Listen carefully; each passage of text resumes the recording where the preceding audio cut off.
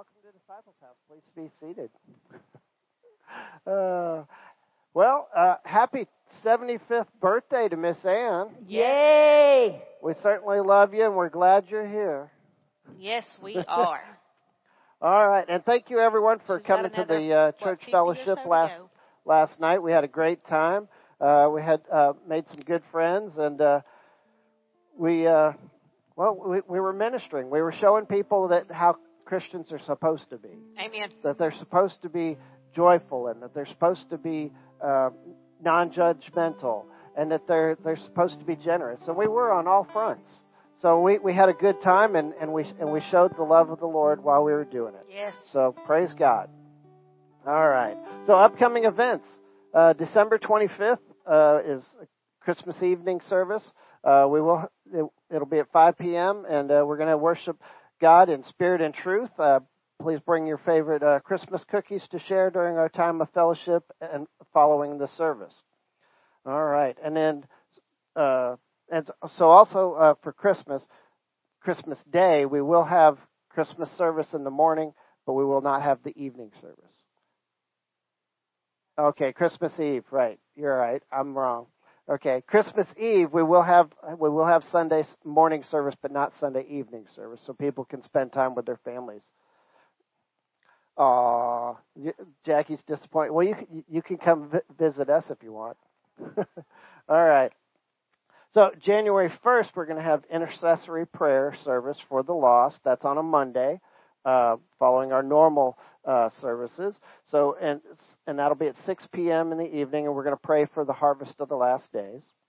And then, of course, the Friday night's prayers for the next 2 weeks has been rescheduled to Wednesday nights at 6 p.m.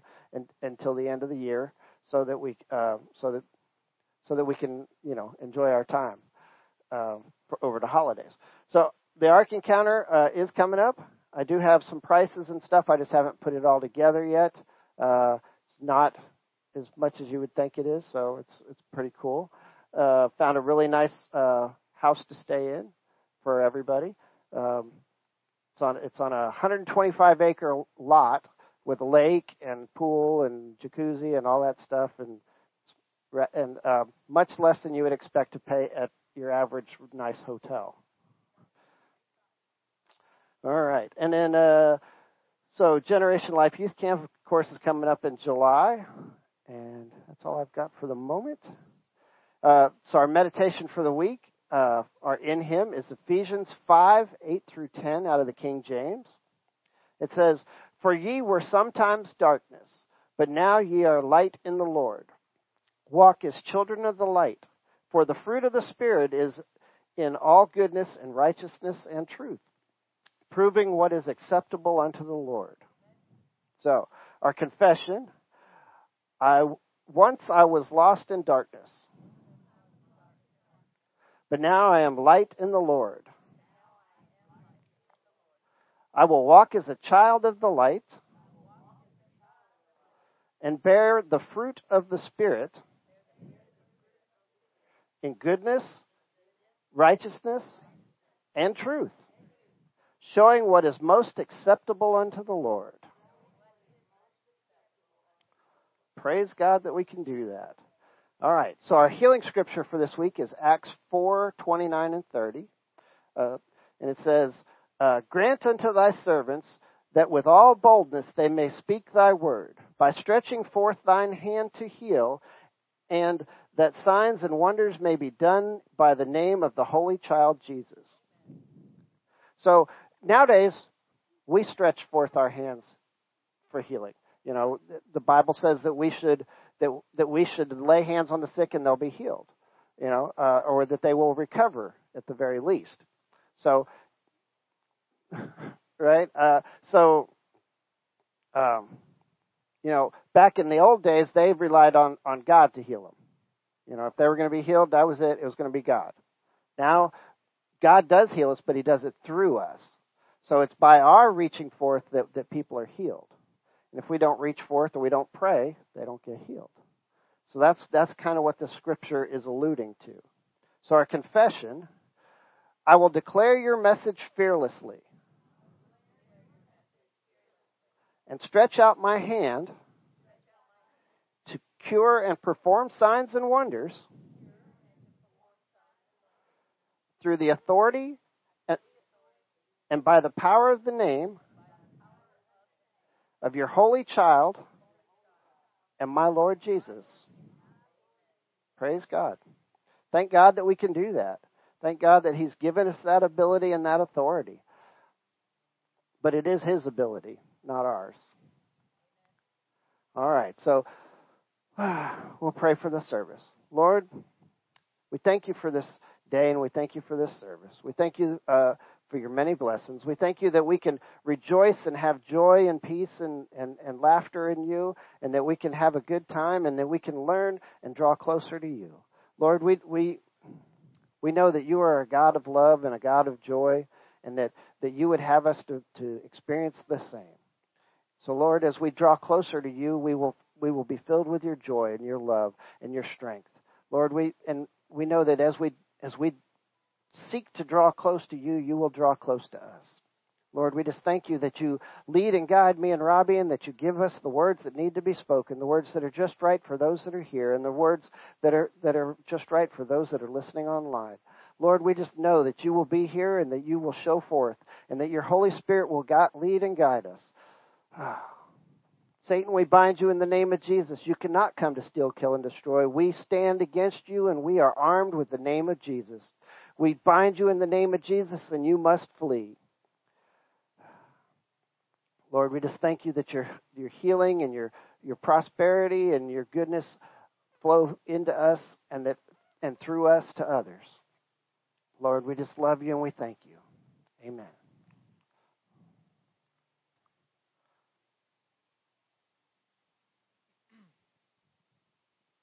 Good morning, Disciples House. Let's stand up and do our confession together. I am the image of God. I am spirit and flesh. I am very good. I am fearfully and wonderfully made. I am crucified. I am a new creation and a new creature. I am dead to the flesh, but I live in Christ. I am dead to sin, quickened to life, and saved by grace. I am buried with Christ by baptism. I am raised from the dead with Him. I walk in the newness of life. I am forgiven and redeemed. I am an ambassador of Christ. I am the righteousness of God. I am the workmanship of God's hands. I am created and ordained to do good works. I am justified by faith. I am chosen and I abide in Christ. I am holy and without blame. I am predestined for adoption. I am more than a conqueror. I am an overcomer and I am greater. I live, move, and have my being in Christ. I reign as a king in this life. I can do all things in and through Christ. I am near to God by the blood of Jesus. I am raised and seated with Christ in the heavenly places. Jesus, I am here to meet with You. Amen. To our Lord. Yes. So we always come and warm up before service, and I tell you what, the Holy Spirit is so sweet and so present this morning. Yes. Amen. So let's tap in and give honor and glory to our Lord.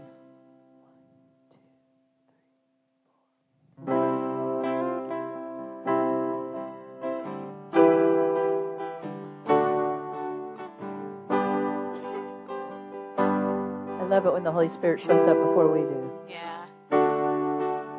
1,000 generations falling down in worship to sing the song of ages to the Lamb.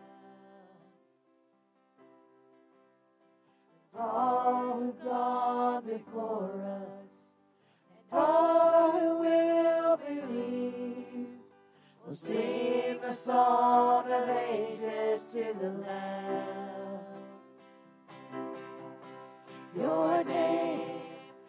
the highest, your name is the greatest, your name stands above them all. All thrones and dominions, all powers and positions, your name stands above them all. And the angels cry, holy, all creation cries, holy, you are lifted high, holy, holy forever.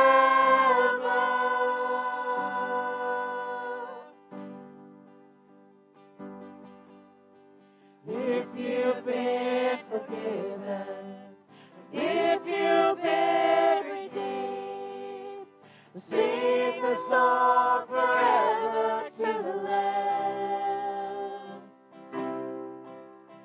If you walk in freedom, if you bear His name, sing the song forever to the Lamb. We'll sing the song forever and amen. And the angels cry, holy, all creation cries, holy, you are lifted high, holy, holy forever. Hear your people sing, holy, to the King of Kings. Holy, you will always be. Holy,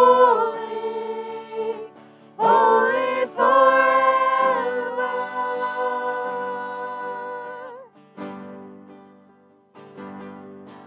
Your name is the highest, your name is the greatest, your name stands above them all. All thrones and dominions, all powers and positions, your name stands above them all. Your name is the highest, your name is the greatest, your name stands above them all.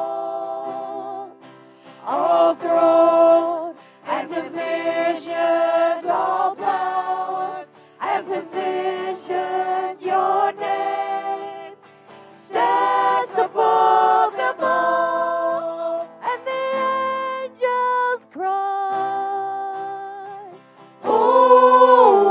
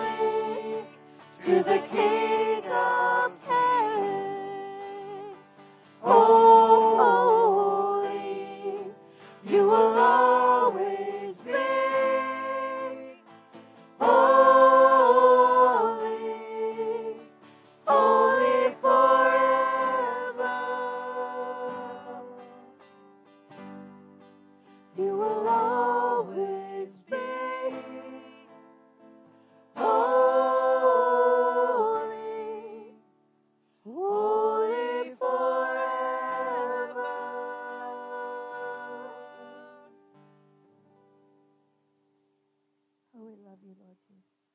We honor you this season and every season.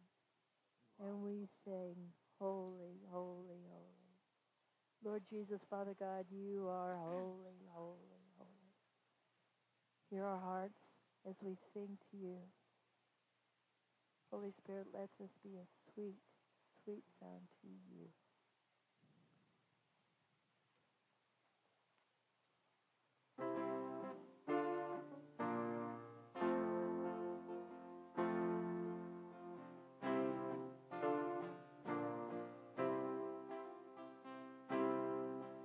Go tell it on the mountain, the one that we've been waiting for, the King of our salvation, born on this day, our Savior Christ the Lord. Go tell it on the mountain, over the hills and everywhere,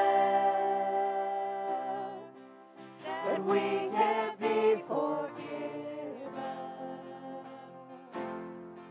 The weight of all our sin He came to bear.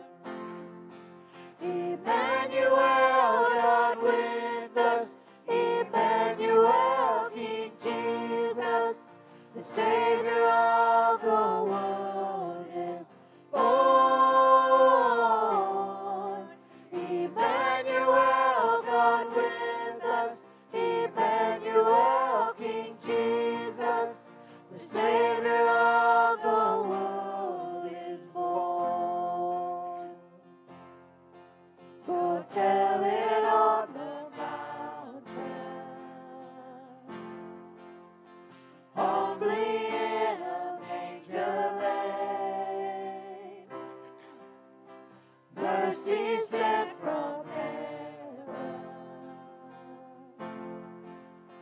Angels fill the sky with high praise. Emmanuel, God with us. Emmanuel, King Jesus, the Savior of the world is born.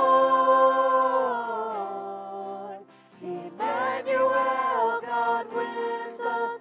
Emmanuel, King Jesus, the Savior of the world is born.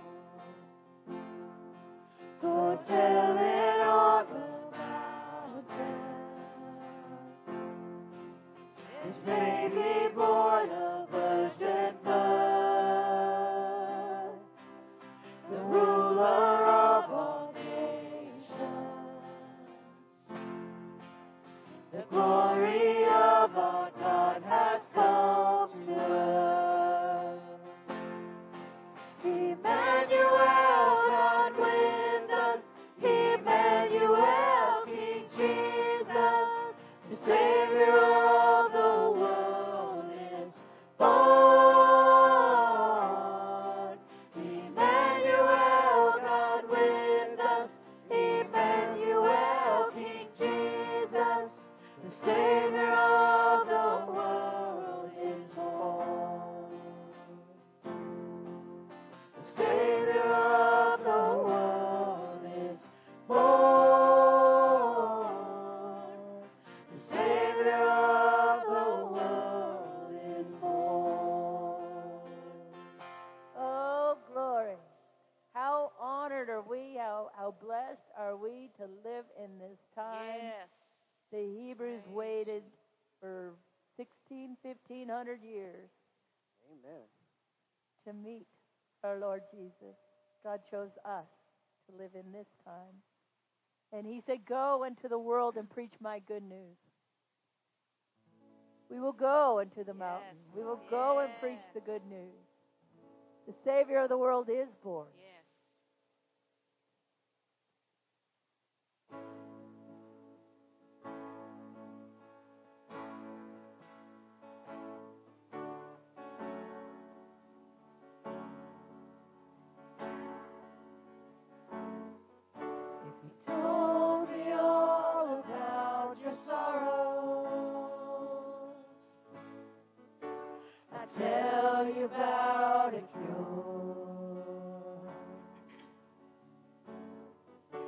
He told me you can fight the battle.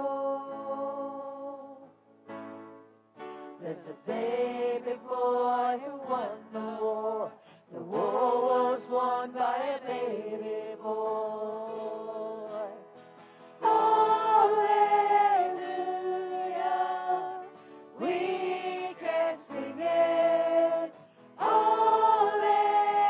Hallelujah, heaven's ringing.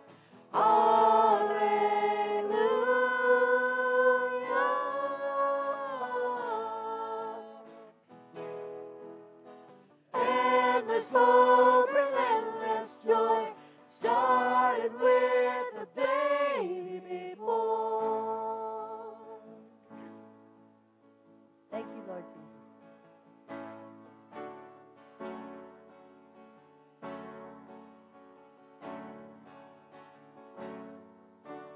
Oh, before that silent night, the Savior had no Jesus Christ. The world cried out so desperately. The baby boy was the reply. Yes, heaven's reply was a baby boy. Hallelujah, we can sing it. Hallelujah, heaven's ringing. Hallelujah.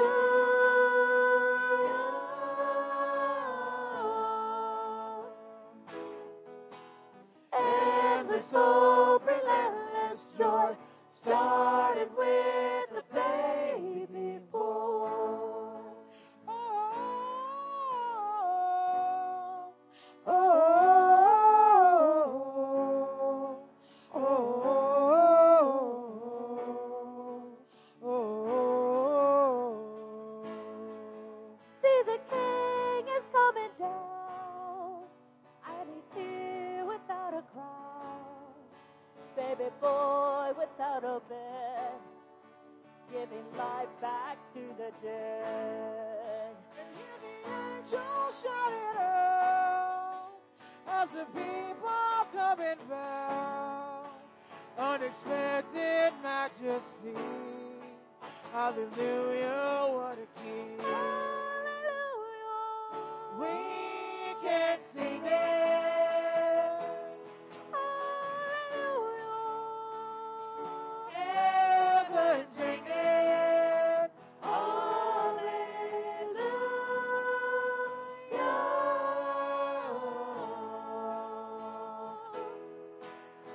Endless hope, relentless joy started with Hallelujah. we can sing it. Hallelujah. Heaven's ringing. Hallelujah.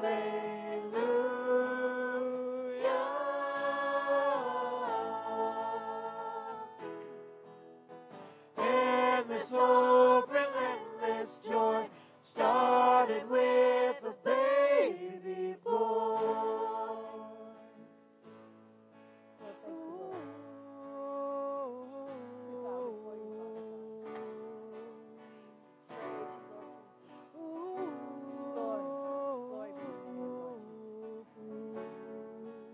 To you be all the honor, all the glory. Oh, praise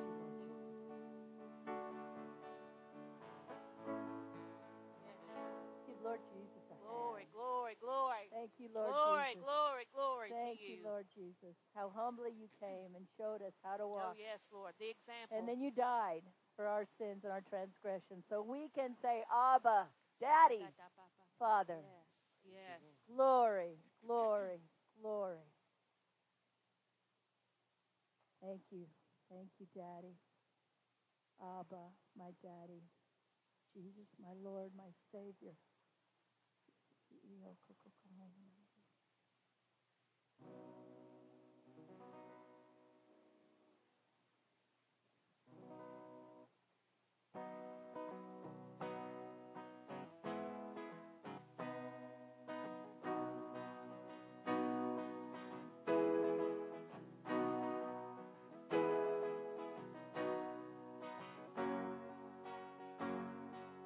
Hail, hail to the newborn King. Let our voices sing Him our praises.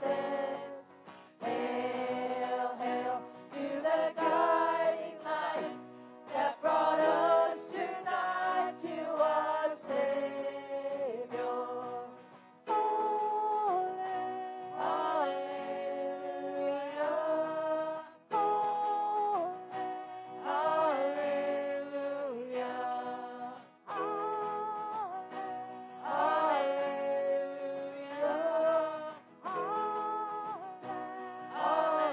Hallelujah.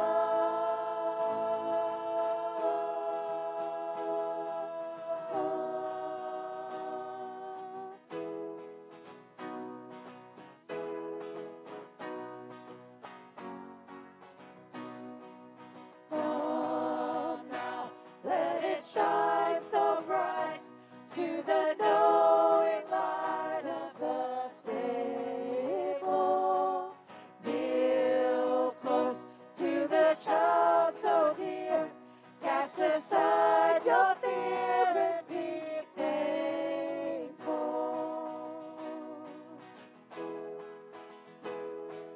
Hail, hail to the newborn King. Let our voices sing Him our praises. Hail, hail to the guiding light that brought us tonight to our Savior. Hallelujah.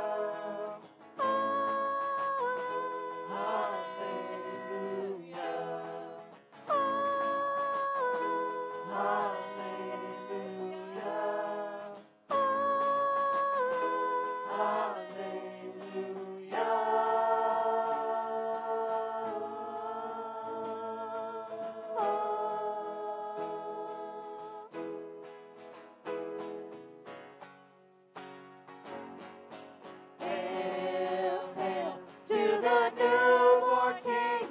Let our voices sing Him our praises. Hail, hail to the guiding light that brought us tonight to our Savior.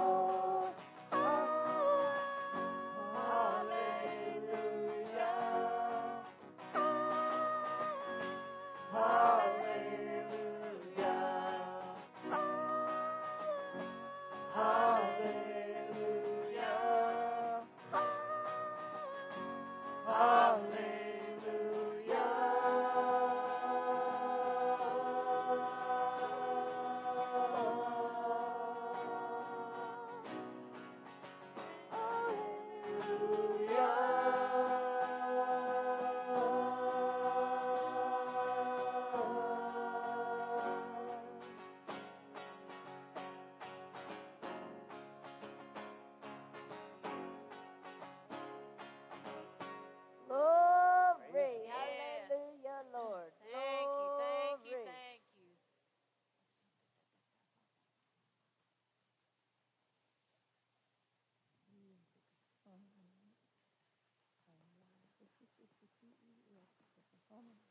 You know, the Oh, Jews wait. had to wait 1,500 years for the promise of their Lord and Savior Jesus Christ to come into being and Yes. for them to experience Him and be with Him.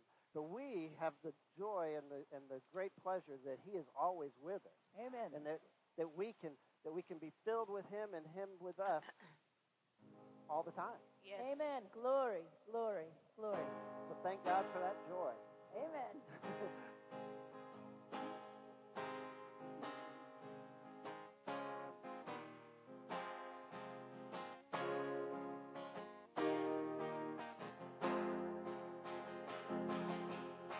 Glory to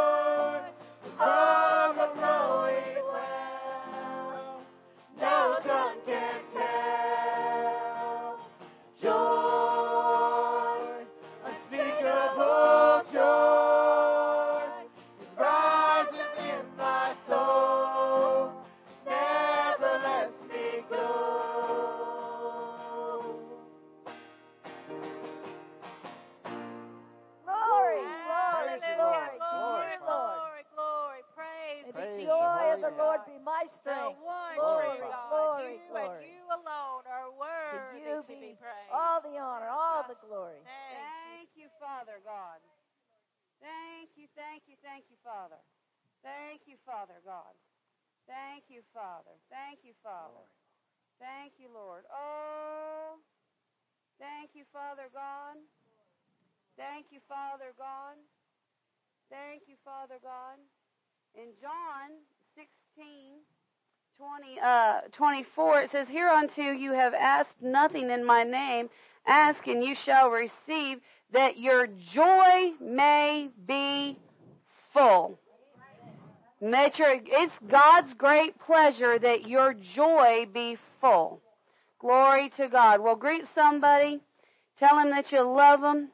And have a seat. And we forgot to light the candles this morning. Let's light the candles.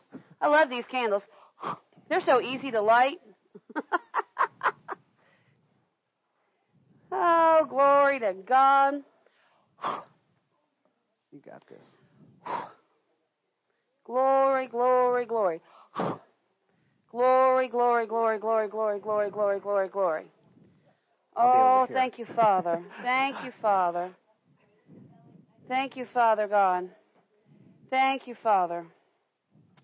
Thank you, thank you, thank you, thank you, thank you, Father. Thank you, Lord. Thank you, Father.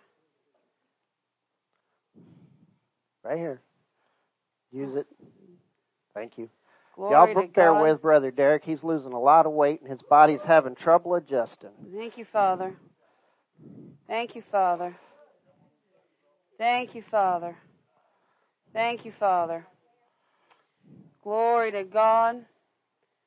Glory to God. You know, the devil always tries to come to steal what the great God's given. Thank you, Father. Thank you, Father. I'm just looking for something real quick. Oh, yeah.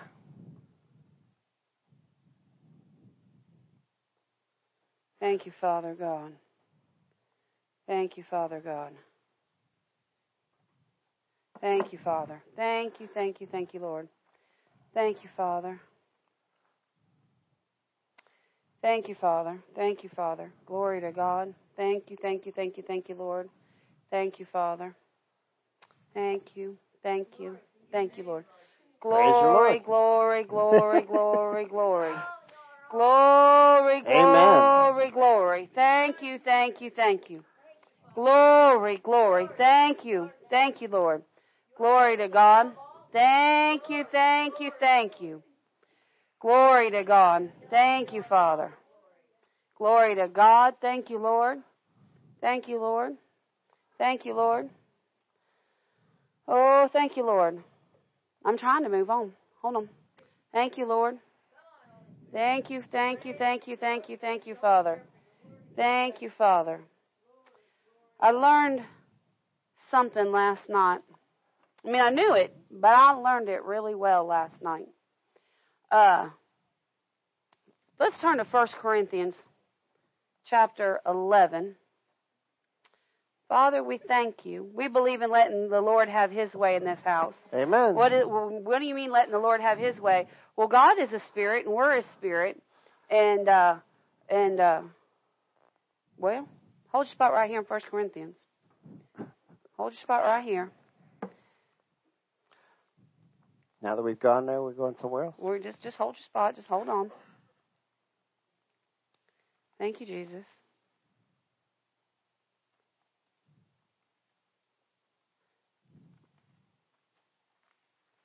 Thank you, Lord. Turn to Psalms 127. Psalms 127. Verse 1. Except the Lord build the house, they labor in vain that build it. Except the Lord keep the city, the watchman waketh but in vain. If we do church under our own might, power, and ability, we labor in vain. Amen. We have to learn how to let Jesus be the Lord of the church. He's the head of the body, and the church and the members of the body assembled is the church. So when we come together, we're assembled, and we're supposed to let the head, Jesus Christ, mandate what happens within his church. Most churches, many churches, let man lead. But we don't do that in this house. In this house, we let the Lord lead because he is the head. Well, are you sure? Well, yeah, I'm sure. Let's go to Galatians and let's go to Ephesians. Let's go to Ephesians. Keep holding on to Corinthians. Yeah, okay. Keep holding on to Corinthians. We're coming back to Corinthians. Ephesians. But let's head on over to Ephesians, I believe, is where we want to go. Come on. Sounds like Miss Kathy's already got it. Yep. See, I knew the Holy Ghost. Yeah, if you're keyed into the Holy Ghost will tell you where to go. Come on. Oh, thank you, Lord. Thank you, Father. Thank you, Father. Thank you, Lord. Oh, thank you. Thank you, thank you, thank you, thank you, thank you, thank you. Thank you, Lord. I'm just looking for exactly where the Lord wants us to go here. Thank you, Father. Oh, I know where we're going, Lord. We are going to Ephesians chapter 5.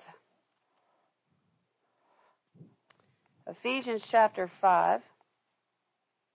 And we are going to verse 17. Let's start reading in Ephesians 5:17.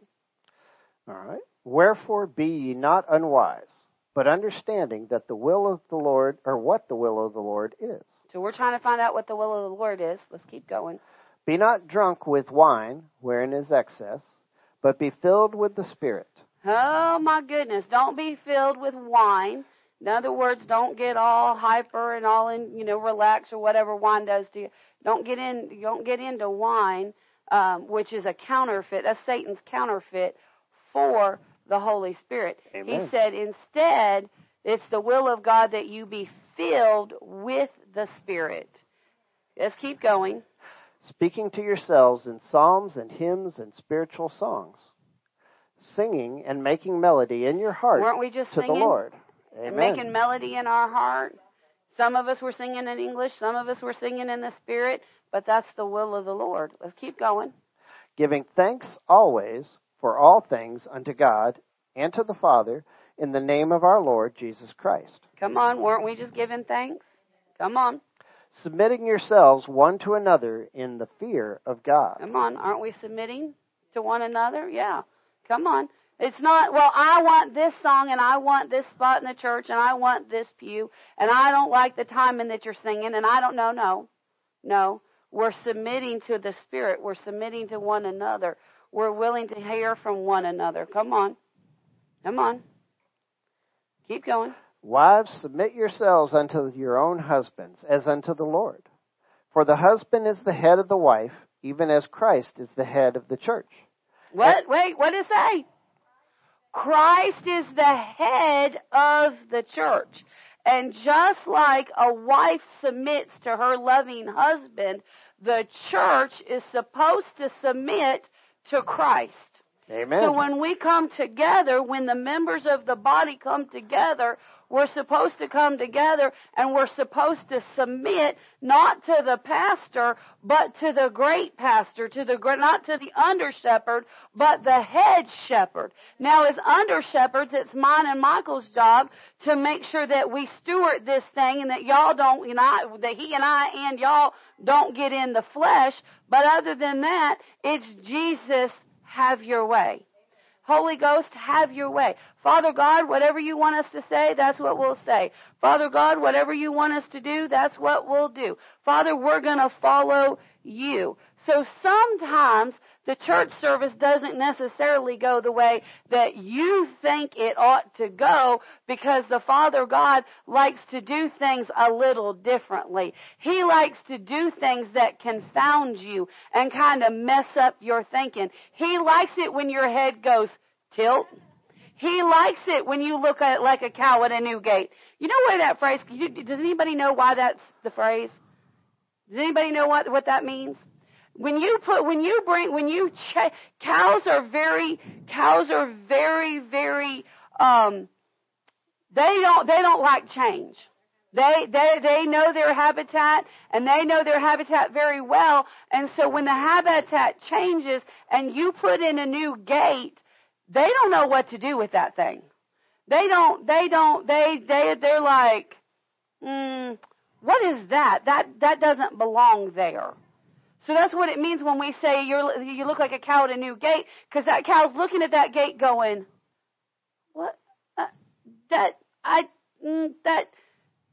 don't belong, but it's there. So they're trying. How much you know? That cow's trying to figure out what that gate is, because it's foreign to them. Because they're very observant of their atmosphere. And it's not that God wants us to be confused or concerned. He just loves it when we when He can reveal something new to us that we haven't seen before, so that we can draw closer to Him, so that we can be more like Him. See, most of the time we're too busy in our heads to hear Him. That's right. We're too busy in our heads to hear the Holy Spirit. Well, how can Christ be the head of the church if the church isn't listening? That's right. The church has to listen so that He can reveal Himself to them, and that they know the way to go, that He can be the light into their path. So I want you to turn over to Ephesians chapter 1. I want you to turn right here. So I said last night I learned a very valuable lesson last night. And when we first came back to God, Mike and I were out of the church for 12 years and thought Mom got into a cult, and I went into the church to try to prove that she was in a cult. And the pastor that I had, he liked it when I wanted to challenge the Word, because he'd say, well, just read the Word for yourself. And if I had a question, he'd send me to the Word. I mean, he was very enthusiastic about helping me prove that they were a cult, because he knew that's not what I would prove. He knew that I would prove out that they were teaching the Bible and that the Bible was true. And so when the Lord got my mom's attention first, then the Lord got my attention. Well, at that time, Pastor Michael was not real receptive, we'll say. I wasn't listening. He wasn't listening. He wasn't real receptive, because we had been church hurt as teenagers, and he wasn't real receptive. And so once I figured out, this isn't a cult, this is what we're doing, because the Lord got my attention right off the bat. And but I was still trying to prove it. And so my pastor said, well, how are things going, this, that, and the other? And I said, I have figured out that you're not a cult. I said, but honestly, my husband, we met in the church and what have you, but we left the church, and he's not real receptive. Now, we grew up in Florida, and in Florida, amongst teenagers, this is an insult. Because in Florida, they've got a lot of retirees. And when we were kids in the 70s, the people still went to church, especially the older generations. They really liked church. And so you had a lot of older people that they only drove to the grocery store or to church. And very often it was, the ladies that were driving. And when you have that silver hair, because of the weather and the chlorine and different things like that, their hair would turn kind of yellow. So they would wash their hair with this purple shampoo. And what would happen is, instead of them having a yellow tint to their hair, they'd get a bluish purple tint to their hair. And so what you would see driving down the road is this little tiny, large bed of blue hair, trying to drive the car to the church. Excuse me. And so we would call them. And the one thing you could count on is they were always faithful. They were always. every time the church doors were open, they were going to be there. Always. Excuse me, just a second. So because the Lord had gotten my attention so quickly and so harshly, I was 100% in once I figured out it wasn't a cult.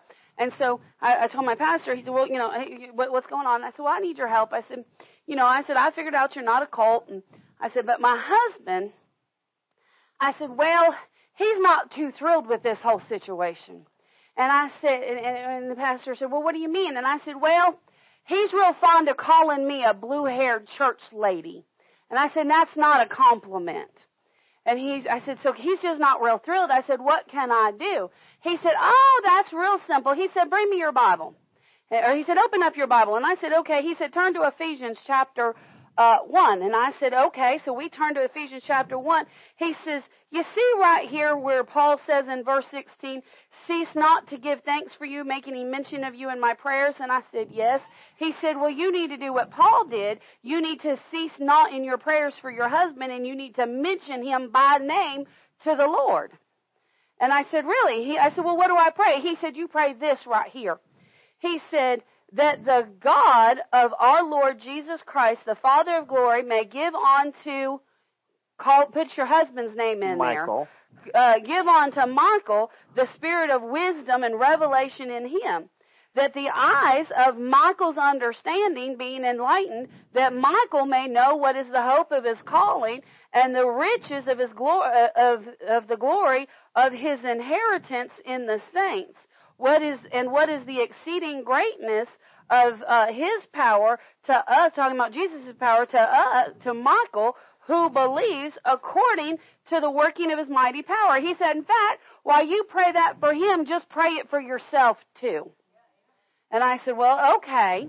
So we started praying it out. Well, sometime later, I found out from going to church and listening, I found out that Kenneth Hagin had prayed this prayer approximately about 1,000 times over himself. Now he wasn't being wrote about it or just praying it and praying it and praying it. Just when he'd sit down to pray, he'd pray this. So after some time period, he estimated that he had prayed it about 1,000 times over a length of time.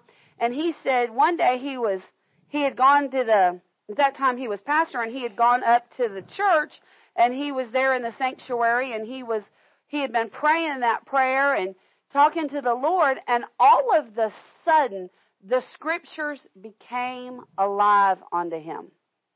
And so Dad Hagin would always teach. He'd say, you want to have a greater understanding of the Word? He said, take this prayer, this one and the one in Colossians chapter 1. He said, take these two prayers, write them out on an index card, and every time that you've got a few minutes throughout your day, just pull it out and just say, Father, and just pray that prayer over yourself. And where it says you, just put I or whoever you're praying for. So I started doing that. And I've been praying this prayer now for 20 plus years. In fact, some of our younger people that had been out at our old house, is it still there? It's still there because she's living in our old house now. In our bathroom, in the master bathroom, on the wall, because that's my prayer closet, on the wall to the bathtub on the far end is that prayer, because that's where I would do my morning prayer. So that just gives you a clue how dedicated I was to this prayer. Well, revelation has been coming over the years, but it's really increased just recently. I mean, it's just really increased just recently. Now, I'm the type of person that if I start to see things in the Word, I'm like, I've never seen that. I've never heard anybody preach that. I don't know. Maybe I'm wrong. So I'm the type of person that I need a little bit of confirmation from the Lord. And so I guess, what has it been, 2-3 years, Miss Ann? Every single time. Now, we don't depend on the prophet by any means. We don't. The prophet's there just to steady us. Through storms and through changes of life, that's what the prophet's there for. And but every single time that there'd be an impartation from Brother Randy or other ministers, every single time it seemed like that when there was a word, it was always about revelation. Revelation, and more revelation. Every time hands were laid on me, to the point that I was like, Lord, is there something in the word that I'm missing? What's happening here? But I've noticed while that was going on, and even now, that's kind of past now, but I've noticed, and I'm starting to see things in the Word that I'm like, wow, when did that get in there? Wow, how did I've read it, but I didn't connect it. How did that happen? That's happening a lot lately. I mean, it's just happening a lot. And so I was like, okay, well, that's, so I'm like, well, so now that I'm getting these revelations, I'm very thankful for those words, because I'm like, well, Lord, you said you were going to give me revelation, so I'm not kind of panicking myself, right? Because you want to rightly divide the word. So now let's go back to 1 Corinthians chapter 11. 1 Corinthians chapter 11. All right. This is Paul speaking by the Holy Ghost, and we're going to read just one verse, and that's going to be verse 1. Be ye followers of me, even as I also am of Christ. Paul said, basically what Paul said is he said, follow me like I follow Christ. So if we're supposed to follow Paul and Paul follows Christ, we could just cut Paul out, just cut out the middleman, and we could just follow Christ. Who follows God. Right, he is God, he follows God. But how much do you know we need Paul's writings to help us to follow Christ? We need his writings. So we are supposed to follow Christ. Well, if we're supposed to follow Christ, doesn't that mean that we're supposed to live just like Christ? Yes. Oh, we're supposed to live just like him. Now go to John chapter 14. Nope, don't go to John 14. Hold on.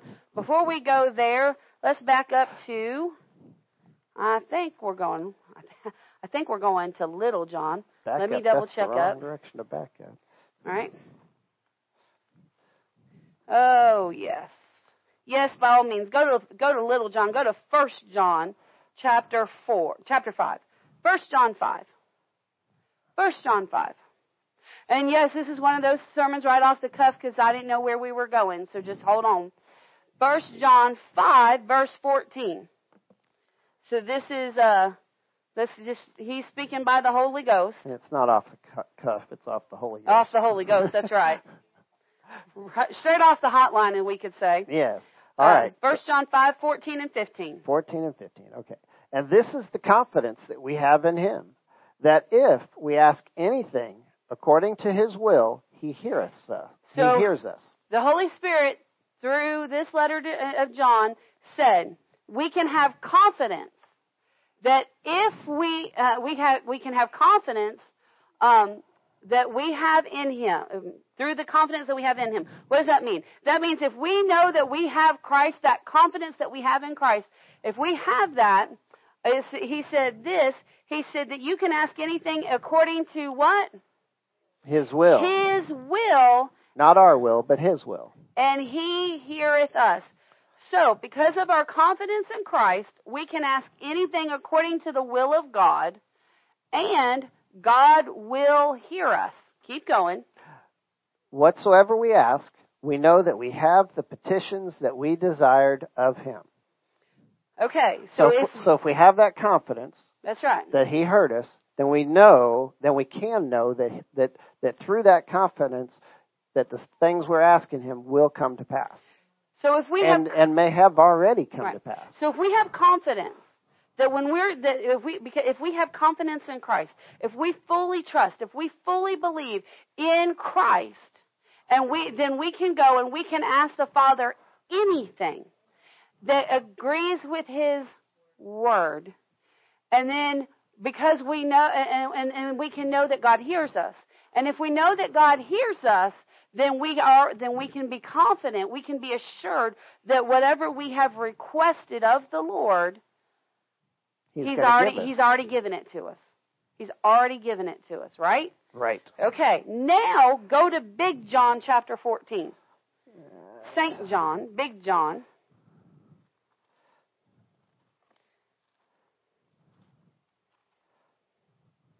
All right. Verse 12. We're going to kind of skip through here just a little bit. So we're going to read 12 through 14. Verily, verily, I say unto you, he that believeth on me, the works that I do, shall he do also. And greater works than these shall he do, because I go unto my Father. Jesus said, if you believe on me, he said, you're not only going to do what I do. Remember, we're supposed to be living just like him. Not only going to do what I do, but you're going to do even greater things. Oh, that's a big promise. Why are we going to be able to do greater things?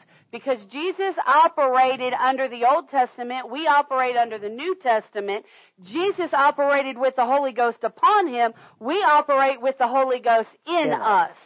Now, the difference is Jesus had all of the Holy Ghost on him. We have a measure of the Holy Ghost in us. But here's the deal. The more of us we get collected, the more of the Holy Ghost we got. Come on. This is why the church can do great and marvelous things if you can get the church into unity, which is why the devil fights the church, gets the church to split, gets the church to break, gets the church into arguing and strifing and fussing, because when we do that, we lose power and authority.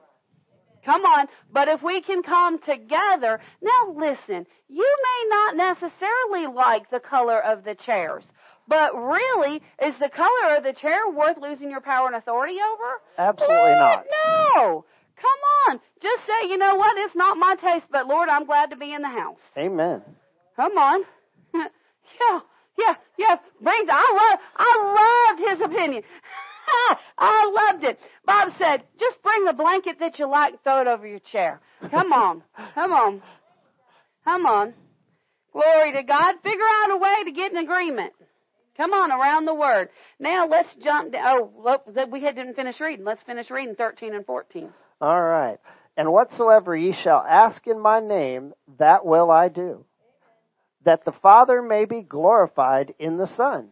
Oh, my goodness. If ye shall ask anything in my name, I will do it. Now, this verse right here, he said, whatsoever you ask in my name, that will I do. He said, I'm going to do it. He said, what you ask in my name, I'm going to do. That word ask right there actually should read anything that you command. Anything that you command in my name, that will I do. Why? Because how much, Jesus has all the authority and power. And He gave it to us. So we are to rule and reign in this world through the power of Jesus Christ. Which means when we say, Satan, we bind you, Satan is bound by the power of Christ. When we say angels be loose, how much you know? Jesus is the head of angel armies. And so when we say angels be loosed in Jesus' name, the angels go up.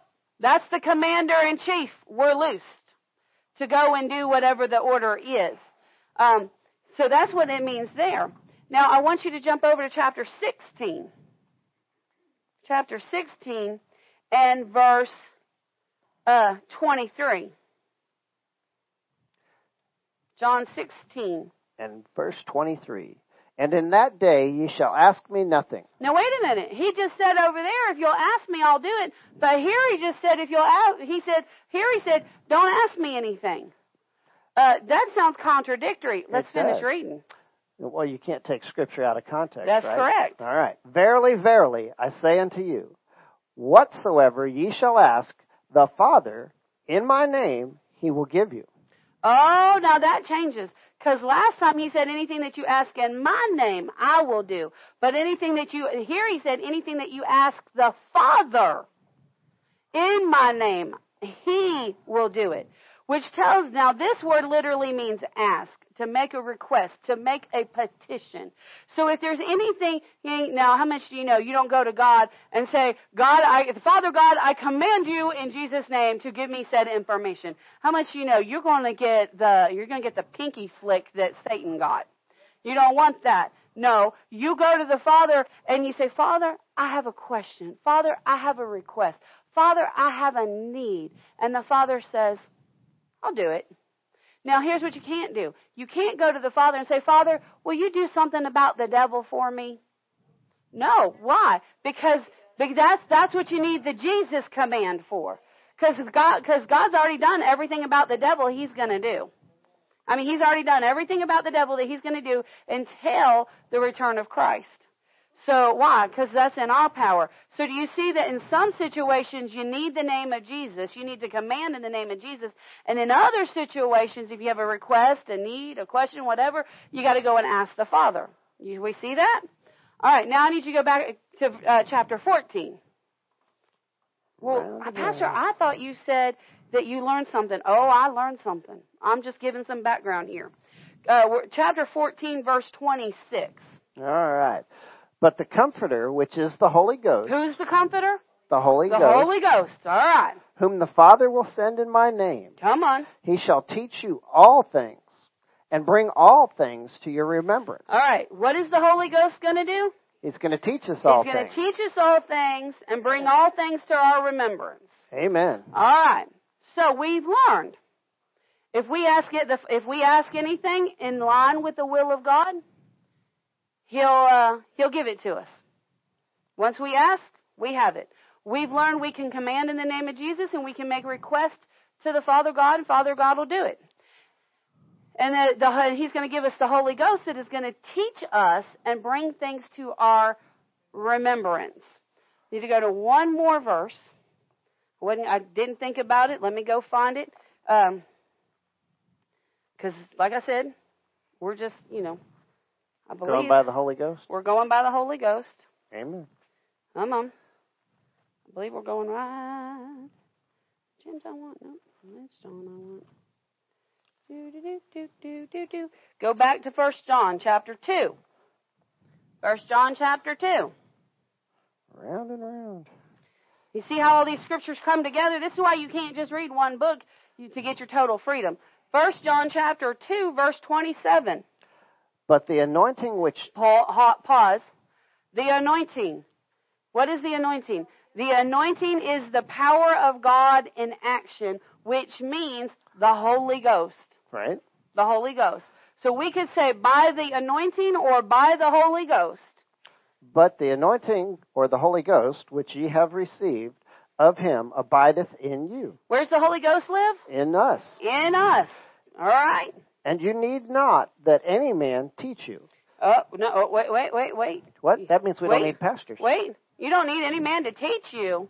I don't need a pastor. I don't need to go. I've had my teenagers ask me this. We read that verse to them, and then they come, and inevitably, they come to us either in that meeting or later on. They'll come to us and they'll say, Pastor, the Bible says that I got the Holy Ghost, and therefore I don't need a teacher. Why I got to go to school? No, come on.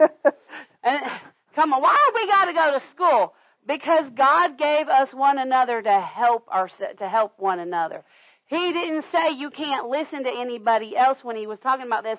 He just said, but the anointing which you receive of him that abideth in you, you need not any man to teach you. He's going to explain what he means. Let's find out what he means.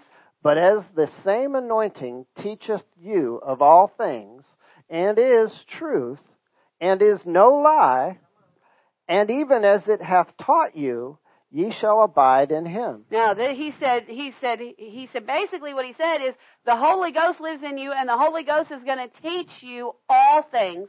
He's going to teach you what is truth. So when you hear something, don't take it hook, line, and sinker. Take your spirit and say, Holy Ghost, is that true? Even if you're listening to a preacher. Come on. Yeah. Sometimes, especially if you're listening to a preacher. Especially if you're listening. Because Jesus said, listen, he said, narrow is the gate and wide is the path to destruction. And then immediately he said, beware of false prophets that come as sheep, but they're actually ravenous wolves. He said, listen, don't just listen, don't just take the word of people. No. He said the same anointing. Here he said, but the same anointing, the same Holy Spirit teaches you what? All things and is truth. What the Holy Spirit will teach you is truth and is no lie. How much do you know? The world will teach you lies. Satan will teach you lies. But the Holy Spirit, which comes from down here, not up here, will never teach you a lie. Even as it hath taught you. Do you know that you've been being taught by the Holy Spirit since the day you were born? Amen. You have been. You ever watch little children, little toddlers? You let them get off by themselves, and they get down there, and they start gibbering and jabbering, and they're investigating. What are they doing? They're letting their spirit teach them. But somehow, in our stupidity, we have decided that our brains are smarter than our spirits, and we tell our children, no, that's foolish, that's silly, don't do that. No, come on. The Holy Ghost will teach you. Does that mean that you don't need teachers? No. God gave us pastors and school teachers and parents. He gives you parents to teach you, because how much do you know? You're going to have somebody that can relate this world to you and help you. But you should check everything according to the Spirit. So, Pastor, how did you get in trouble last night? Well, we've been looking at the prosperity of God. right? That's what we looked Okay. at last week. Did God provide for Jesus? And so I was looking at some things. And about, I don't know, 12:30 or so, I was still up. And I was thinking about today's service. And I told the Lord, I said, Lord, now, I don't know where the service is going tomorrow. I don't know what we're teaching exactly. But I do know that Jesus had his own house. I say that in the scriptures plainly. And I said, but it seems to me through my studies, I have seen where it's very possible that Jesus had two houses. I said, but I just can't remember that scripture. I can't recall where I saw that. I can't recall where that came from. Will you bring it to my remembrance? Oh, Lord Jesus. That is not the time to ask the Holy Ghost to teach you. It was quiet for just a little while. And then all of a sudden, scripture after scripture after scripture. I set because I've got my Bible and my concordance and all that on my phone, and I was laying in the bed, and all these scriptures kept popping in my mind. And so I'd reach over and I'd grab my phone and I'd look at them, and sure enough, those are the scriptures.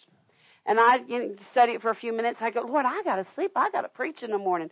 And I'd set my phone down. And I'd start to kind of drift off. And all of a sudden, there'd be more that the Lord would have to show me.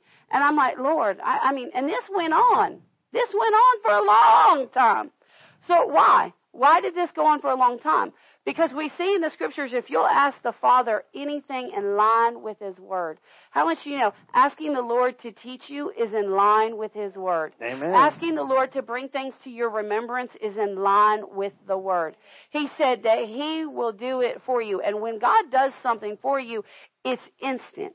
The only thing that slows it down is your ability to stay in faith until it comes into manifestation. That's the only thing that slows down the manifestation. And, asking the Lord to show me something in the scriptures, I've developed my faith in that real good. So I don't have to be like, Father, I'm just praising you for the answer. The answer just comes. So, let's, we talked last week about did Jehovah Jireh, the same God that provided the ram in the thicket for Abraham when he was about to sacrifice Isaac, did Jehovah Jireh provide for his son when he came to the earth? And we saw very much so that God did provide ahead of time. In fact, we saw in the scriptures, you got to go back and listen to the sermon, but we saw in the scriptures that right there at the time of, when Abraham was kind of coming to the end of his life, he sent off his sons of the world, his sons from his concubines. He sent them to the east with gifts. Abraham sowed a seed, a financial seed, so that when Jesus was born some 1,500 years later, there would be a supply for him. Because we saw that the men from the east were the descendants of Abraham. We saw that in the scriptures, and that they came, and they didn't come with just frankincense, with gold, frankincense, and myrrh. Those were just the three things that Matthew recorded. We saw that it was prophesied back in Isaiah that they came with gold, they came with silver, they came with many incense, they came with camels and sheep and rams, and they came with all kinds of stuff. Yeah, they came with themselves. When they came to Bethlehem, they came to Bethlehem. And he said that they opened their treasures, not their single treasure, but their treasures. Now, here's the crazy thing. Joseph, that same night, so here they are, they're having all these wonderful things bestowed on them, and the same night, the angel appears unto Joseph and says, get up and get into Egypt. How are they packing up all them treasures? Bible doesn't tell us. But do you think they left it all behind? No way. Ain't no way they left it all behind. So, we're going to continue to kind of look at some things. Go to, let's pick up here in Luke chapter 2, I believe is where we want to pick up.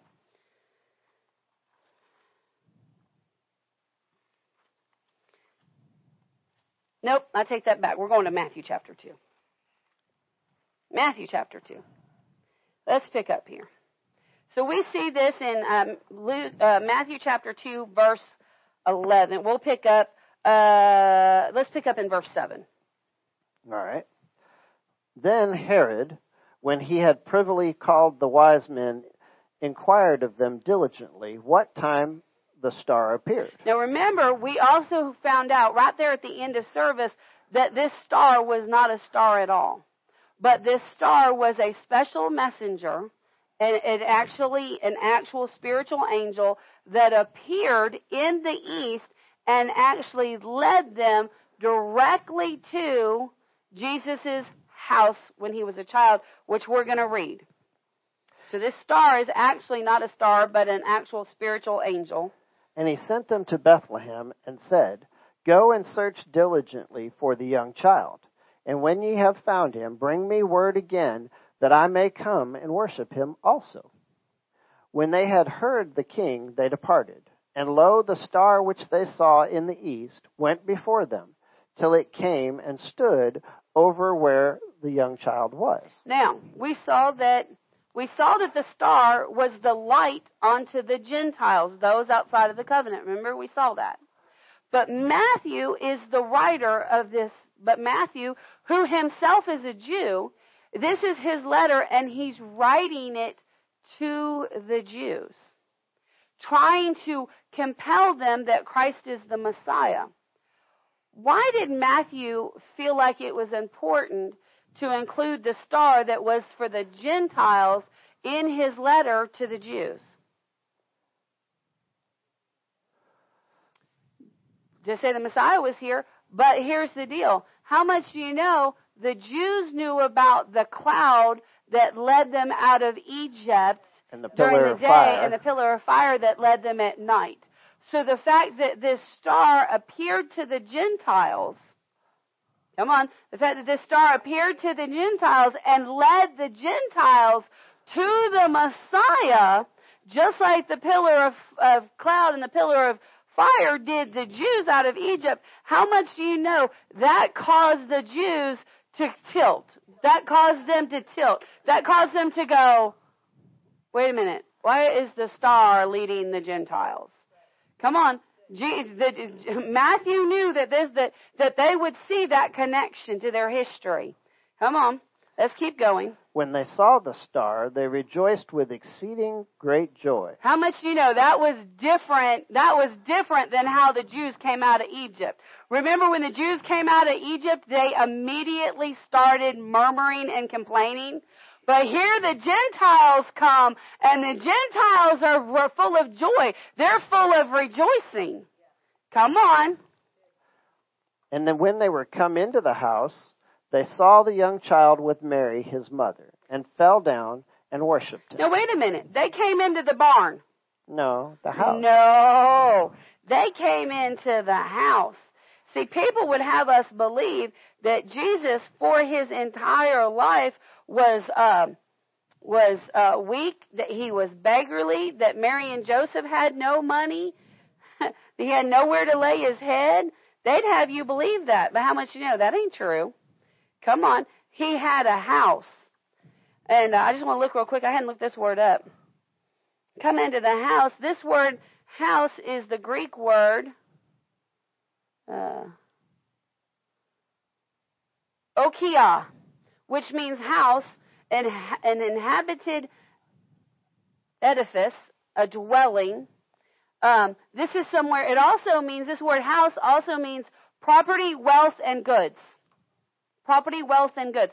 So the fact that they had this house, they had this property, they had this prosperity, they had this house, they had these goods, that says something, the fact that he used this language. And it says when they came into the house, now remember, again, was this a tiny little house? Or was this a shack of a house? It couldn't have been, because it says, and when they were come into the house. This is a huge party of magi that are coming, and it doesn't say, well, the magi trickled in one by one to share their great treasures. The magi, Mary and Joseph came out of the house with the small child. No, it said that they came in to the house, and there was Mary with little Jesus. And it says that Jesus was a child, and it says that they fell down and worshiped. That meant they had room to have a church service. That means they had room to have a church service in the house. And as we heard last week, there were many wise men, so they had to have a lot of room to all come into the house. They had to have plenty of room. They fell down and they worshiped him when they had opened their treasure. So it says when they had opened their treasures. So apparently they worshiped for a little while. And when they had opened their treasures, they presented unto him gifts. Now, I would assume that the reason of all of the gifts that were given, I would assume that Matthew picked gold, frankincense, and myrrh because those are the three gifts that would have spoken to the Jews the most. And they were probably the most value. Those were the gifts that would have spoken to the Jews the most. But you know, the wise men traveled for thousands of miles to get to the baby Jesus. And they brought lots of gifts with them. Yeah. How much do you know they're not going to take all those gifts back and just give 3? Yeah. You know? Yeah, they're gonna put all of this off. Now let's go back. Now let's go to Luke chapter 2. All right, Luke 2. Because there's some things in here that we got to see about Luke. All right. Verse 1. And it came to pass in those days that there went out a decree from Caesar Augustus that all the world should be taxed. Oh, my goodness. And this taxing was first made when Cyrenius was governor of Syria. And all went to be taxed, everyone into his own city.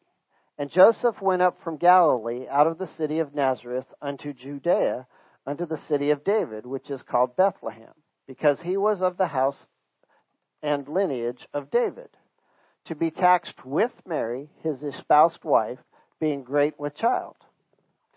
And so it was that while they were there, the days were accomplished that she should be delivered. Okay, so let's talk about this taxing situation. This word taxed in the Greek means to enter a registry of records. Specifically, you were to enter a public record, the names of all mankind, and their property and their income. So, and they had to go back to their home city, Joseph's home city was Bethlehem because he was of the house of David. So he had to go back. Now, Mary is extremely pregnant. She's extremely pregnant. And Mary and Joseph have been engaged for somewhere in the vicinity of a little more than 9 months because we know that they were espoused before she got pregnant. And we know that according to Jewish custom, engagement period is approximately 1 to 2 years. And we know that Jesus was born there in Bethlehem. So we know that, they were still getting to know each other. They were still finding out about each other. We showed you last week that Joseph was considered an upright man, which meant he would have been operating under the blessings of God. According to Deuteronomy 28, God would have commanded him to be blessed. We showed you that when the angel showed up to Mary, he said, you are favored or blessed among all women, which means that she also would have been under Deuteronomy 28, the blessing, where God said, if you follow my word, I will command the blessing, the ability to prosper to you. So why did Mary have to go? Because look at what it said. It says, he went to be taxed with Mary. If Mary had nothing to claim, if Mary had no income, if Mary had no possessions, why was it necessary for Mary to go? It wasn't. But how much do you know they were still trying to figure out each other's lots and what each other had going on. And Joseph probably said, Mary, I've got all of this that I've got to register, and I don't know how I'm going to remember. How am I going to get all your stuff registered? How much, Mary had to go to register also because they were espoused. Guess what? Bethlehem was going to now be her home city according to who her husband was. So they both had to go, and they both had to be registered. They both had to go, and both had to be registered. So obviously they both had a provision. And how much that provision was there before Jesus was born? That provision was there ahead of time. So we now know that they come into Bethlehem to register all of their income and all of their possessions. She has the child, and we saw that 2 years later they're still there, and the Magi come in with all these gifts and all these treasures. How much do you know? Let's just think about this today. Somebody that has been in poverty all the days of their life, all of a sudden they win, $2,600 million, whatever the price is. They win the huge lottery, right? They win millions and millions of dollars. But they've never dealt with money a day in their life. What happens? They wind up broke. They wind up broke. Do you think that our God in heaven would take two impoverished parents and say, well, I know that I have a provision for my son, so I'm going to send it all to you and let you manage it for his life? Do you think God doesn't know that by the time Jesus got to be an adult, that money would be gone? Because people that don't have money don't know how to manage money. But how much do you know? In order for God to send the Magi to Jesus as a child, how much do you know God had to have somebody in place that knew how to manage those treasures? So Joseph and Mary knew how to manage households. Both of them did. So how much do you know when he had the dream and said, get out, get to Egypt, how much do you know Joseph and Mary already had the resources to arrange for their stuff to be forwarded to them. Maybe they had servants that came along behind them. We don't know. The Bible doesn't give us all of the details because those details aren't really going to help us today. But what we do know is that they clearly had a provision there in Bethlehem. And they clearly went to Bethlehem to be taxed. So let's keep reading just a little bit more because there's a couple things in here we want to show you. All right. In verse 7? Yep. All right. And she brought forth her firstborn son and wrapped him in swaddling clothes and laid him in a manger because there was no room for them in the inn. Okay. Does it say that she wrapped him in a manger because they were poor and could not afford the inn? It didn't say that. He said that there's no room in the inn. Go back to verse 1. Let's go back to verse 1. And it came to pass in those days that there went out a decree from Caesar Augustus that all the world should be taxed. That whole entire region had to be taxed. All right, let's keep reading.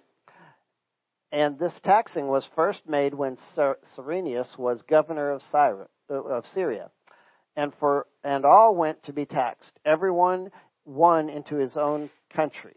In the entire region, everyone that did not live in their home city was traveling, which means all of the Jews, all of the lineage of the house of David that lived in surrounding areas, they were all also coming to Bethlehem, which means every bed in Bethlehem was filled. And Bethlehem was a small town. Yes. It was not a big town. It was a small town, and every person that belonged to that lineage, which was a blessed lineage, had to come. So when Mary and Joseph got there, it wasn't that the innkeeper was like, sorry, they weren't like, oh, we're weak and we're beggarly and we have no money. No, they went in the inn to get a room. So obviously they had money. The problem was the inn had no room. Why was it so important that they got there at the time that there'd be no room left? Do you think God that was a fluke? No. That was there. That was all part of the plan. That was all part of God's plan. Why? Let's keep reading. Down to verse 8 now? Yeah, let's just keep going a while. Mm-hmm. Okay. And there were in the same country shepherds abiding in the field, keeping watch over their flock by night. Did you want me to keep going over there? Keep going. Okay. And lo, the angel of the Lord came upon them, and the glory of the Lord shone round about them, and they were sore afraid. And the angel said unto them, Fear not, for behold, I bring you good tidings of great joy, which shall be to all people. For unto you is born this day in the city of David a Savior, which is Christ the Lord. And all this shall be a sign unto you. Ye shall find the babe wrapped in swaddling clothes and lying in a manger. So, he said, this is going to be a sign unto the shepherds. This is the Jewish shepherds. Now again, this is Matthew writing to fellow Jews, trying to convince them. Oh wait, we're not in Matthew anymore. We're in Luke. Right. So sorry. We're in Luke. But here's the deal.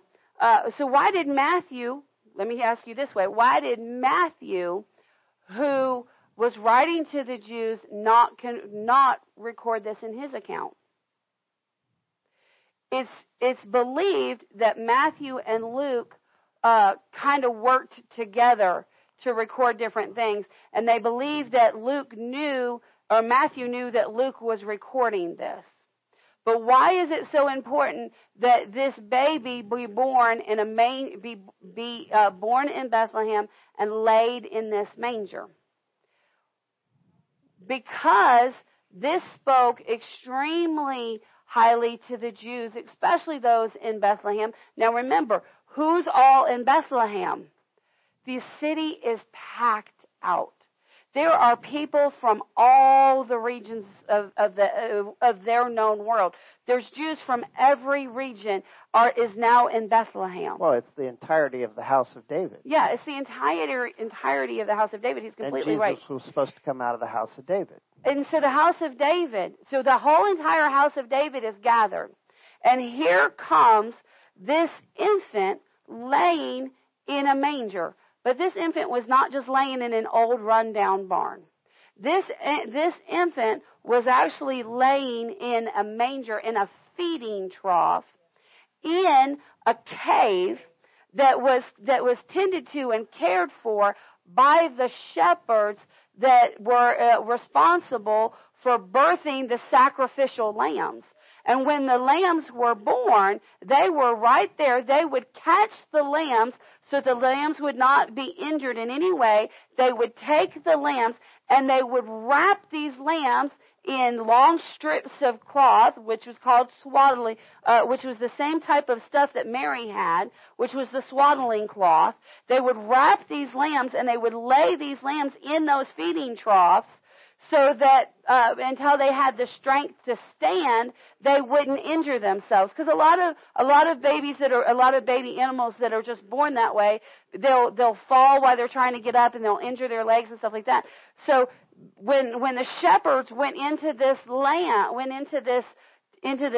cave barn and saw this child wrapped in swaddling clothes, where they lay the sacrificial lambs, they knew exactly who they were. They knew exactly what this meant. And the angel, the angel said, this is going to be a sign. Well, the shepherds went out and they noised it throughout the entire city. There's a baby wrapped in swaddling clothes where the sacrificial lambs lay. How much do you know that word went to every single Jew there in Bethlehem, and then they took that information when they left Bethlehem after being registered to tax, they took it back to their home cities. This is how the word spread. This is how the word got out. How much you know God had a provision not only for his son, not only for the Gentiles, but also for the Jews. So did Jehovah Jireh see ahead and provide? Oh, yes, he did. Oh, yes, he did. All right. So, next question. So we see that Jesus had a house when he was 2. We see that now, here's the other thing. If you have no money, and then all of a sudden, for some reason, an angel shows up and says, quick, get out of town. And you have no money, is your first thing going to be, okay, let me obey? Or is your first thing going to be, how am I going to do it? I mean, of course you're going to obey, but then the thought hits the mind, how are we going to do this? Joseph, if he had been strapped for finances, if he had been strapped for resources, if they were living by what they could meagerly gather in town, how much you know, he wouldn't have said to the angel, yes. He would have said, Lord, how? Lord, how? But he didn't do that. He got up and he obeyed. They went into Egypt. Do you think they arrived in Egypt with nowhere to live? With no supply? Nothing to get? No, of course they had a house in Egypt. And a journey of that distance would require some finances to make, too. Oh, yeah. Oh, yeah. So let's look. Let's look at some things real quick. We got a little bit of time here. Let's look and see. Did Jesus as an adult, was there a provision for Jesus as an adult? Did he have a house? Did he have finances? Did he have an income? Well, first of all, let me explain. Let me remind you that he was the son of a carpenter. Now, most of us today, we think of a carpenter, we think of somebody that works with wood. But in their day, most of their structures were made with stone. So more than likely, we would say Jesus was a carpenter that specialized in stone masonry. He specified in this. This was obviously, we know from we've talked about that in Jewish culture, they followed the Mishana, which meant that the children, once they reached the age of 10 to 13, 13 to 15, that they all went back and worked in the family business. This was the way it was for generation after generation after generation. So if Joseph was a carpenter, how did Joseph become a carpenter? His dad was a carpenter. His granddad was a carpenter. His great-granddad was a carpenter. He came from a long line of carpenters. Do you think that by now they've perfected some skills? Yeah. Oh, yeah. They perfected some skills. How much do you know? Joseph was passing that knowledge on to Jesus, his son. And if you don't think that they had developed some skills, think about it. Their entire lineage came out of Egypt. Yes. The greatest architects Natural wonders the world has ever known. Yeah. And so they had some skills. Yeah. They're like, oh, the Egyptians were amazing. No, honey, it was the Jews that worked for the Egyptians that were amazing. Come on. So let's go to Matthew. Well, let's go to Mark chapter 2. Let's go to Mark chapter 2. Let's just answer this question right off the bat. Does Jesus have a house? Well, let's find out. Mark chapter 2, verse 1. Chapter 2, verse 1. And again he entered into Capernaum after some days, and it was noised that he was in the house. All right. So he goes into Capernaum, and everybody's talking that he is in the house. What house? What house? It says that he was in the house. Well, if you go, if we go to town and we're like, hey, I'm looking for Johnny Boy, and they go, oh, well, Johnny Boy's in the house. What house do you think Johnny Boy's in? His house. Johnny's house. Johnny's house. Because he didn't say, well, it was noised about that he was in Peter's house. Did it say that?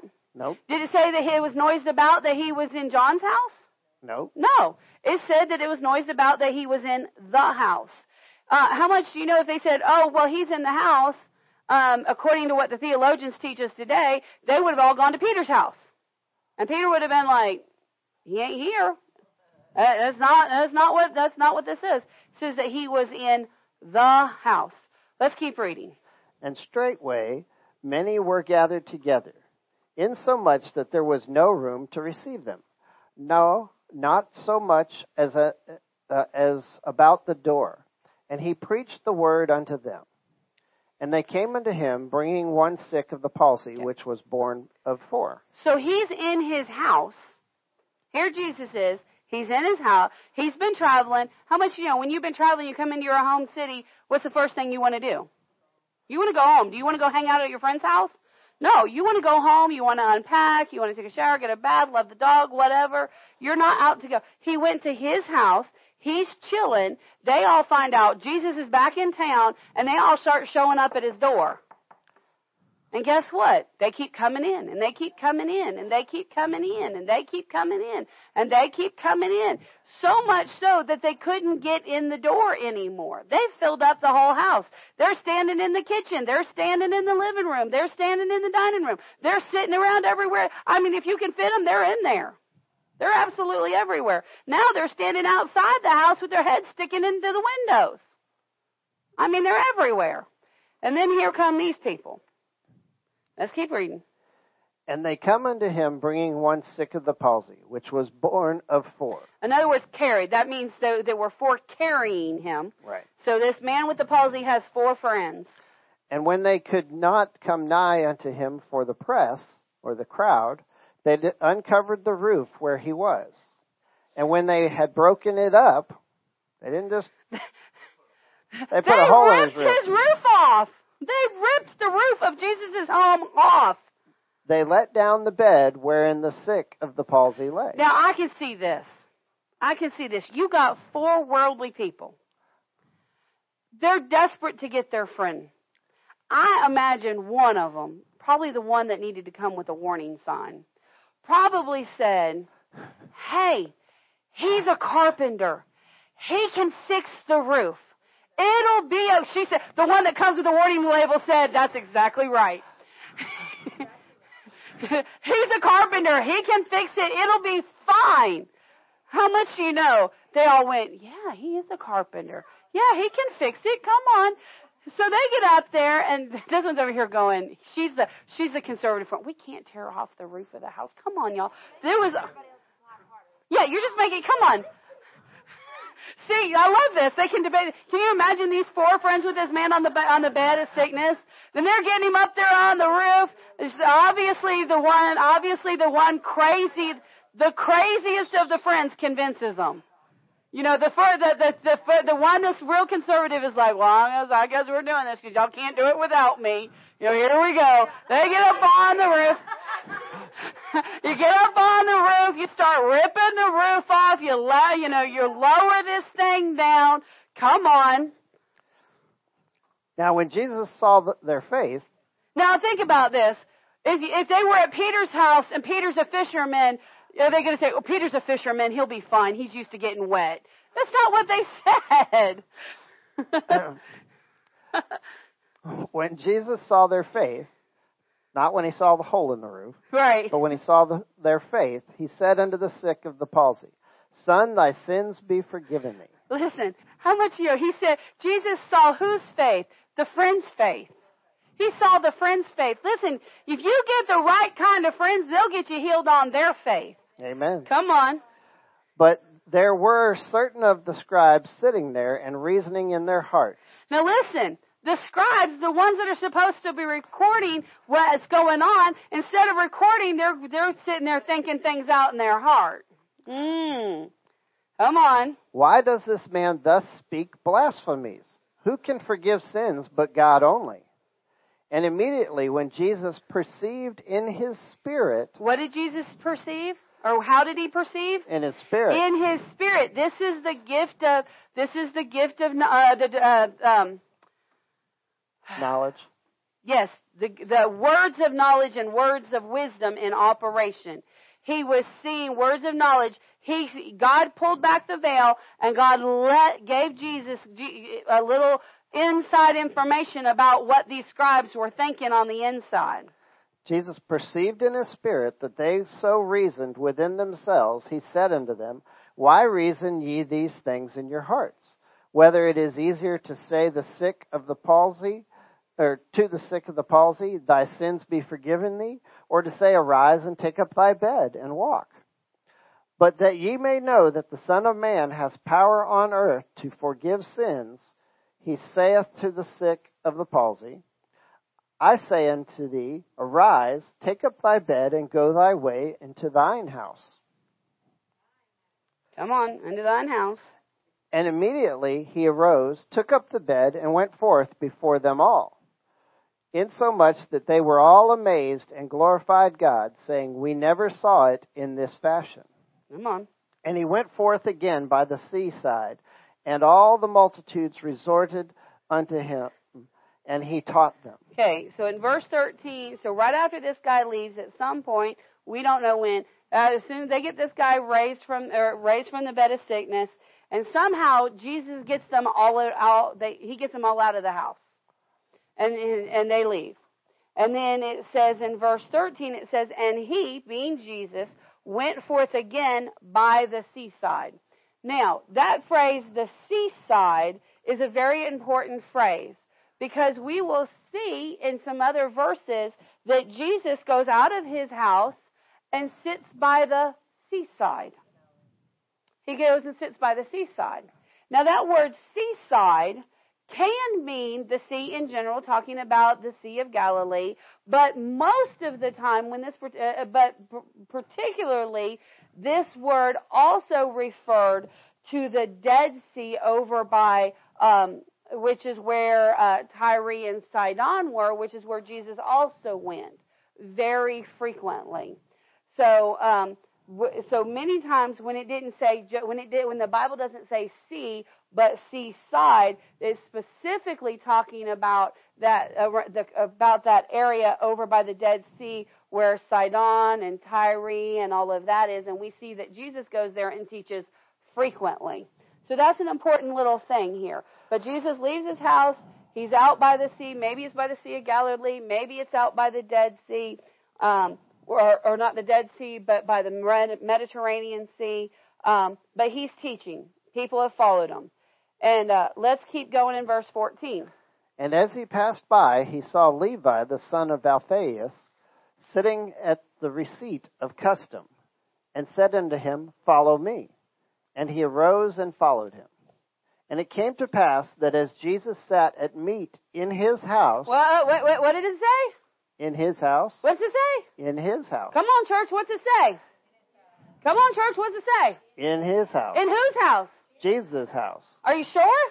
Yeah. What's the Bible? How do you know? The Bible says How do you know? So this is Jesus' house, right? It doesn't say Peter's house. Is this Jesus' house? Come on, church, is this Jesus' house? Yep. How do you know? How do you know? The Bible says that Jesus had his own house very clearly. Where's this house? Capernaum. Jesus has his own house in Capernaum. But we're going to learn something very important right here. Let's keep going. All right. It came to pass that as Jesus sat at meat in his house, many publicans and sinners sat also together with Jesus and his disciples. Oh, my For goodness. there were many, and they followed him. Now, this word right here. And it came to pass as Jesus sat where? In his house. Where did Jesus sit? In his house. All right. And it came to pass, and it says, Jesus sat at meat in what? His house. Come on, church. Where did he sit at? In his house. In his own house. Why am I having you repeat it? I don't Because know. it helps you to stick. It helps it to stick. He said many. This word many is very important. Very. I got to get in the many right means book. more than one or two. Let me get to the right chapter here. Hold on. I didn't get a chance to write this down, but many means much, many, much, or large. Specifically, it comes from specifically the largest number or a very large number.